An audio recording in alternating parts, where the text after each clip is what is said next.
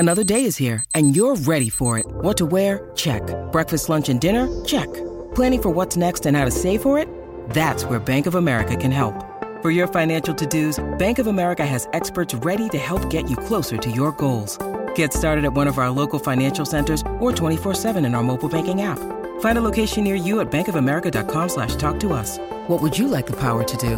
Mobile banking requires downloading the app and is only available for select devices. Message and data rates may apply. Bank of America N.A., member FDIC. At Evernorth Health Services, we believe costs shouldn't get in the way of life-changing care, and we're doing everything in our power to make it possible. Behavioral health solutions that also keep your projections at their best? It's possible. Pharmacy benefits that benefit your bottom line? It's possible. Complex specialty care that cares about your ROI? It's possible. Because we're already doing it. All while saving businesses billions. That's Wonder made possible. Learn more at evernorth.com/wonder. Look, Bumble knows you're exhausted by dating. All the must not take yourself too seriously and 6'1" since that matters. And what do I even say other than hey? Well, that's why they're introducing an all-new Bumble with exciting features to make compatibility easier, starting the chat better, and dating safer. They've changed, so you don't have to. Download the new Bumble now. Welcome to the New Books Network. If you've ever visited New York or Paris, Los Angeles or Florence, San Francisco or Washington, D.C., you've seen the problem. You can hardly miss it, the lack of sufficient livable housing in the great cities of the world. The problem of homelessness and housing insecurity consume the resources of many of the world's major cities. Homelessness undermines urban cultures, exacerbates social and health problems for those who are directly affected, and reduces the quality of life of city dwellers generally. Short of homelessness, many people experience the problem of home insecurity, in which they're forced by circumstances either to move frequently or when they can't maintain or repair their housing. Today's guest is here to talk to us about a non-governmental approach to housing insecurity. Efrat Alchul-Shor is a member of the board of an Israeli nonprofit organization, Tenufa B'Kehila, which provides home repair and personal family advocacy to people living on the edge. Efrat is a developmental psychologist who leads a multidisciplinary team of clinical researchers. She's also a successful entrepreneur. Efrat brings all of her diverse skills and experiences to bear in her leadership of the nonprofit effort to relieve housing insecurity in Israel. Efrat Alchul-Shor, welcome to the podcast. Thank you so much for having me, Renee. It's a pleasure to be with you here today. Although not exactly living on the streets, your clients are poor enough to have qualified for government programs that help them own their small apartments. Ironically, that puts them in a catch-22 situation. As homeowners, and I hope everyone can hear the air quotes in my voice, they're not eligible for government aid, but they're still too poor to afford even the most basic repairs. Their living conditions are desperate, often unsafe, unhealthy, and depressing. We want to hear how you help, Efrat, but first, tell us a little bit about the organization. First, what does its name mean? Tenufa B'Kehila in Hebrew means rising up in the community or raising the community.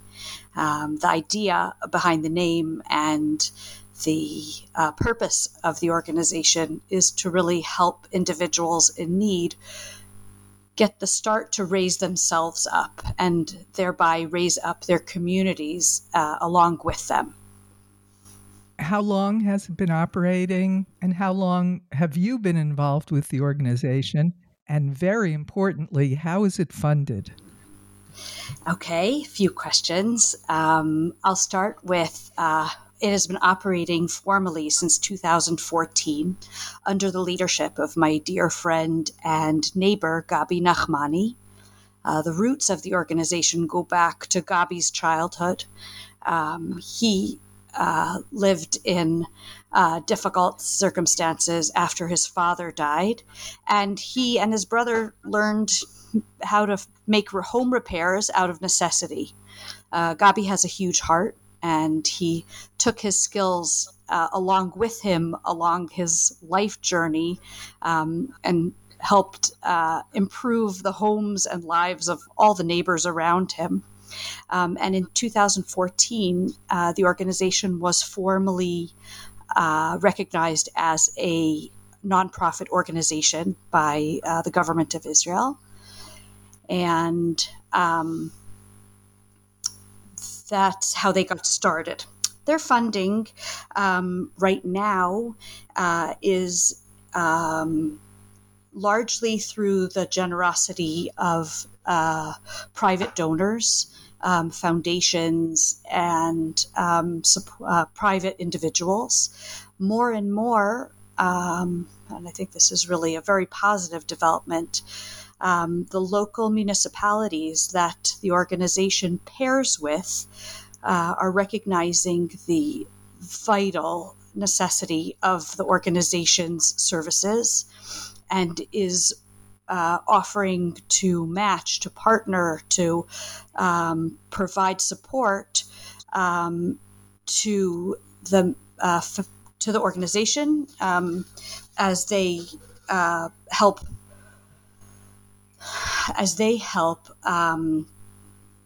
serve the families in their local municipalities. When we started, it was completely the generosity of Gabi's relatives, and by now the cities of Tel Aviv and the city of Jerusalem are both covering a much larger percentage of the expenses for repairs in their communities. So I'm always impressed and moved by one individual who has had an experience and turns that into help for other people. It's a wonderful story. And you have a story yourself. You're a pretty busy person. You and your husband have an active family and serious professional responsibilities. What keeps you personally involved with this issue and this organization?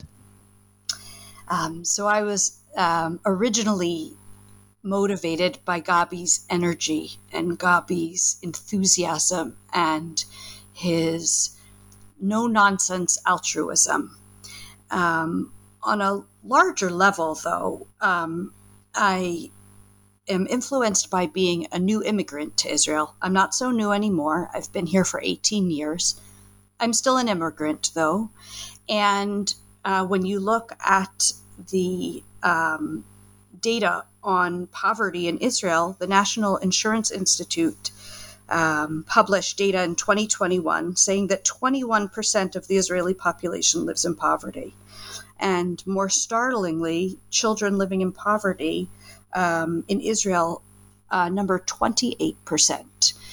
And as a person living a comfortable life and trying to be a part of the Israeli society and perhaps make the Israeli society a little better place, my participation in Tnufa Bakihila feels like something that's so important, I can't give it up no matter how busy I get. I'm not the best attender of meetings, I must confess, and I don't want to give wrong impressions, but I've been involved on the board of the organization since the beginning, and I won't give it up, please God, because the work they do is just so, so important. So tell us about the typical client. What is that person or that family's situation? That's such a good question, and it's sort of, you're going to find it hard to believe. The families or individuals that we serve are often elderly people who are very often Holocaust survivors who don't have any family network at all. They're alone in the world.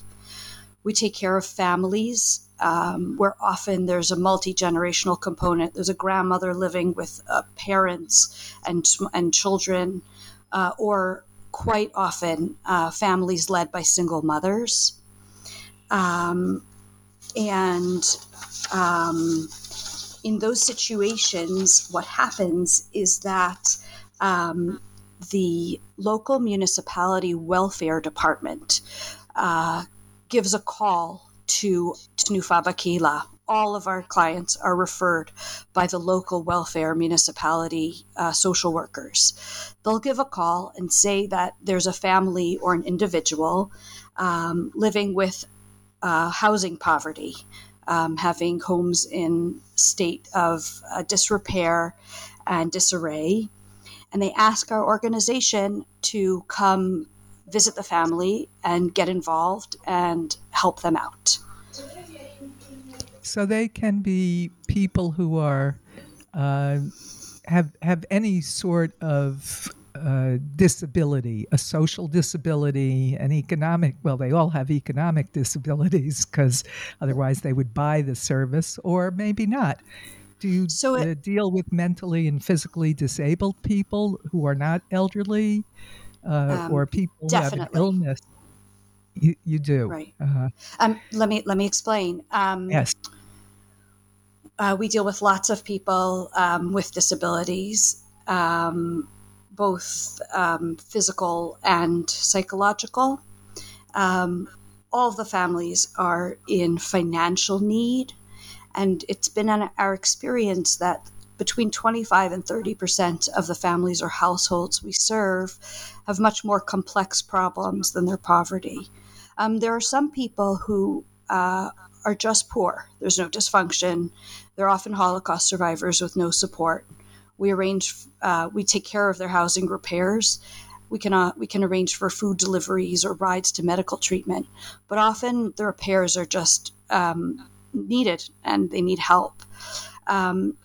In quite a few of the cases, the difficulties that the families or individuals are dealing with are much more widespread. Efrat, tell me about what happens after the urgent, immediate need is taken care of. If the broken window is fixed, and then the repair person sees all of the many things that need attention, will a Tnufa Bakila do things like replace a refrigerator or a stove?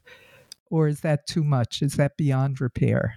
So the organization does its best to leave the situation in as good a condition as possible. So often when we'll do a repair of a kitchen, we will work with other organizations if necessary and leave them with working appliances.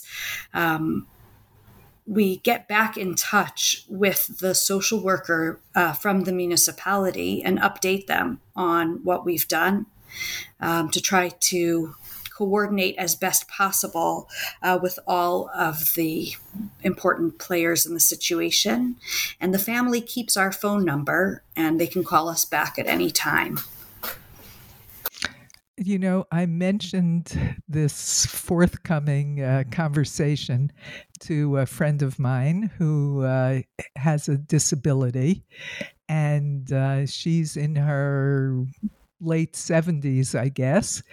And she said, I wish there was an organization like this that was for profit. I would be happy to pay for somebody to just come and address all those needs. Have you ever thought of doing that? I'm not sure. I'm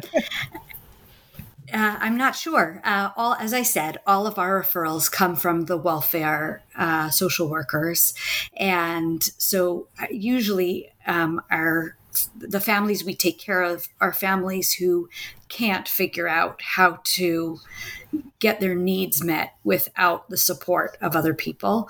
But I will pass along the suggestion. Yeah. Well, now you said you have 26, I think, full-time home repair specialists, and you have a social worker. do you use volunteers for anything? So it's so interesting that you asked. When we got started, we used volunteers to a large extent. Tourists and students and soldiers would all come and volunteer for us. However, as we grew, last year in 2022, we repaired 602 apartments in 20 different cities. As we've been growing, we found that we need a professional team to be able to keep working at the intensity that the needs are requiring. We have teams of 3 handy people who work together, and they go all around Israel. Right now, we're serving 20 cities, and we're able to repair between 25 and 30 homes a month. We're on target to repair 700 different homes in 2023. The idea of volunteers, though, is so interesting because professional volunteers have been a huge resource to us. Specialty work people such as tilers, roofers, plumbers, and certified electricians. We do not have a certified electrician on our staff. These good people often call us. We had a situation in the Mea She'arim area of Jerusalem. We were called to the home of a person with an electrical circuit board from the Ottoman era. It was both not functioning and dangerous. And we bought the hardware to replace it, and a volunteer certified electrician did the work. In a really interesting situation, we had a family who called, and their roof was made of asbestos, which is a dangerous material. We're not licensed. We have no experience to deal with it. And we got a call from a professional who said that he was licensed by the Ministry of Health to deal with asbestos contamination, and he did the repair at no charge. So they say it takes a village, and we really feel that many different Israelis just come to our aid, either answer the call, sometimes over social media, we'll ask for the help in an area where we can't do the work. But often these good people even call us. Well, that's really wonderful because that extends your reach quite dramatically. And housing, as anyone who's ever had a flooded basement or heat that went off at an unhappy time, as anyone knows, housing and the state of your environment impacts your health a lot. In my view, it's a reciprocal relationship, with housing having impact on health and health impacting your ability to maintain your housing. So tell us an experience that you've had with this kind of reciprocal relationship, if you've had it. Tell us one of your success stories about how doing some repairs or changes in a person's environment really had an impact on their health. So it's a huge issue. And we find that our involvement with the families and our repairs have a huge impact on their physical and emotional health. When we've entered the homes of families, we've had we found situations where the mold in the bedrooms was so severe that the children were coughing and couldn't sleep at night because they're coughing so badly. We made the repairs, and now the children can sleep through the night. We've had other situations where families live in such difficult and sort of demoralizing physical conditions that it causes severe depression, feelings of panic or aggression toward other family members or outside to others, and a deep sense of embarrassment. They'll never want to invite someone home. You'll have children in school who could never invite their friends over to have a play date after school because their home is in such grave disrepair. So we've seen situations where we've made very significant improvements to the home, often replacing the kitchen, redoing the paint in the bedrooms, and improving the bathrooms. And the face of the family changes. The children feel a different sense of stability and security. The adults in the home feel a weight is lifted off of them, and they're much more able to go deal with the many problems that they still have, but they feel ready to deal with it. They feel a huge boost that someone cares about them, that people still care. There's caring in the world. And then they can go try and deal with the problems that they need to deal with, often physical health and employment and family relationships. Ryan Reynolds here from Mint Mobile. With the price of just about everything going up during inflation, we thought we'd bring our prices down. So to help us, we brought in a reverse auctioneer, which is apparently a thing. Mint Mobile Unlimited Premium Wireless. How to get 30, 30, bit to get 30, bit to get 20, 20, 20, bit to get 20, 20, bit to get 15, 15, 15, 15, just $15 a month? Sold! Give it a try at mintmobile.com/switch. $45 up front for 3 months plus taxes and fees. Promo rate for new customers for limited time. Unlimited more than 40 gigabytes per month. Slows full terms at mintmobile.com.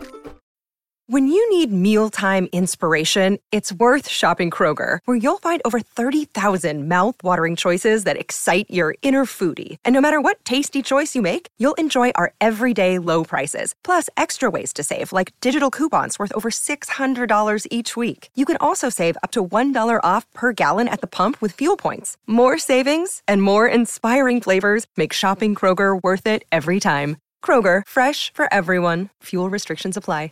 And is one of the things that I imagine that you are asked to do is to help make an apartment or a house, a residence, more accessible, either wheelchair accessible or safer for an older adult or a disabled person to get in and out. A broken handrail or even a broken elevator in a building is an inconvenience to a younger, healthier person, but it can make a difference between being completely homebound, socially isolated, or having a life to a disabled or elderly person. Do you have a lot of experience with that? Is that something that your group is asked to do?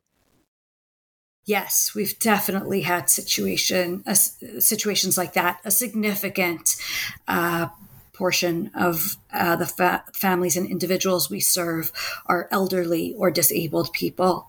We can often make significant improvements, interestingly, often in partnership with the local municipalities we cooperate with. There was one situation, I think it was in Lod, where there was an elderly person who needed a path paved to his front door since he could no longer manage the steps. The local municipality provided the tractor and the dumpster, and we did the work. In another situation, here this individual had emotional problems. It was a hoarder, and their home was absolutely not livable. The local municipality provided a crane for us to remove all of the soiled material in the house, and then we were able to empty it and repair it and restore this elderly individual's home conditions to something that was safe and comfortable. And that was a challenge, I'm sure, for the social worker to get the client to agree to eliminate his or her things.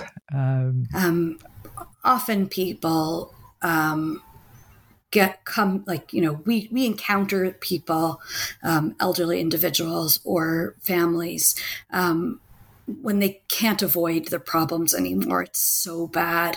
In the case of that hoarder, it was the neighbors who had called the authorities because the house just had a horrible stench. We do find, though, so interestingly, that our involvement in the home really opens up some things. So as I mentioned earlier, we work in coordination with the social workers of the local municipalities. We'll come back and tell them what we understand the issues are and what our plan of action is. And often the social worker will tell us, oh, I never heard about that. There's something about the connection.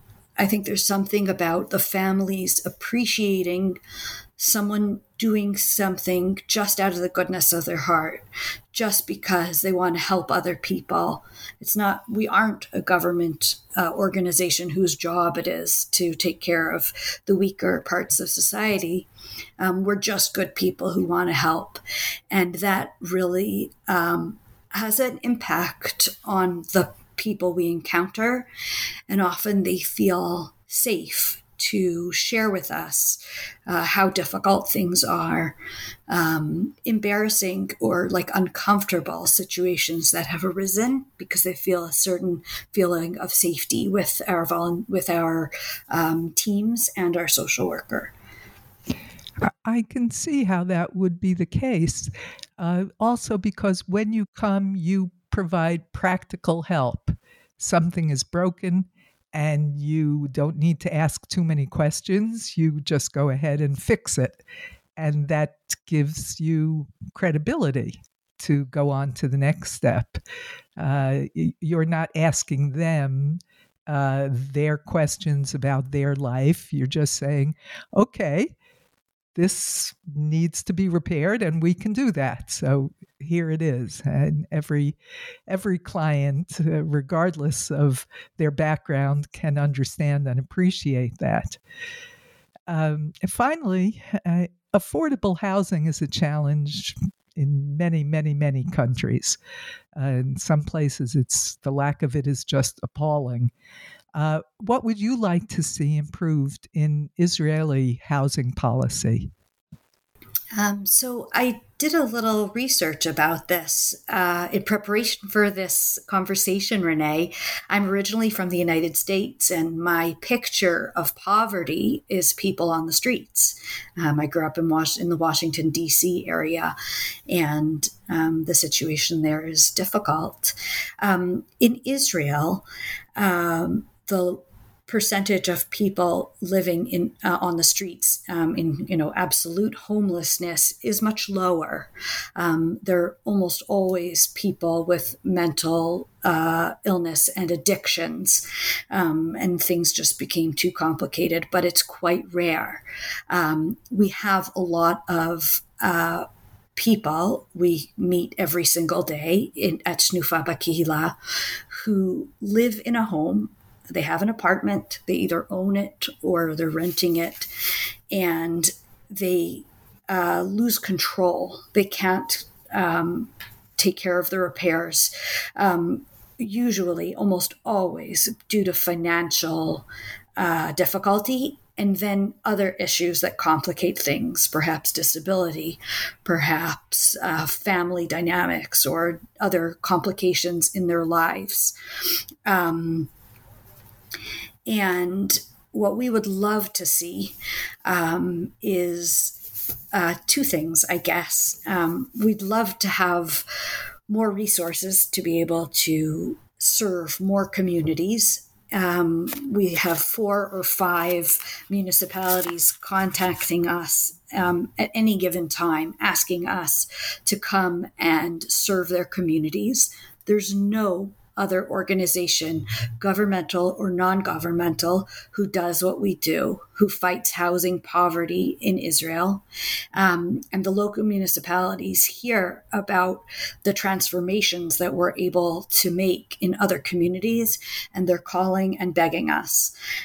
If we had the funds, we would serve every community we possibly could and reach every family or household that we possibly could.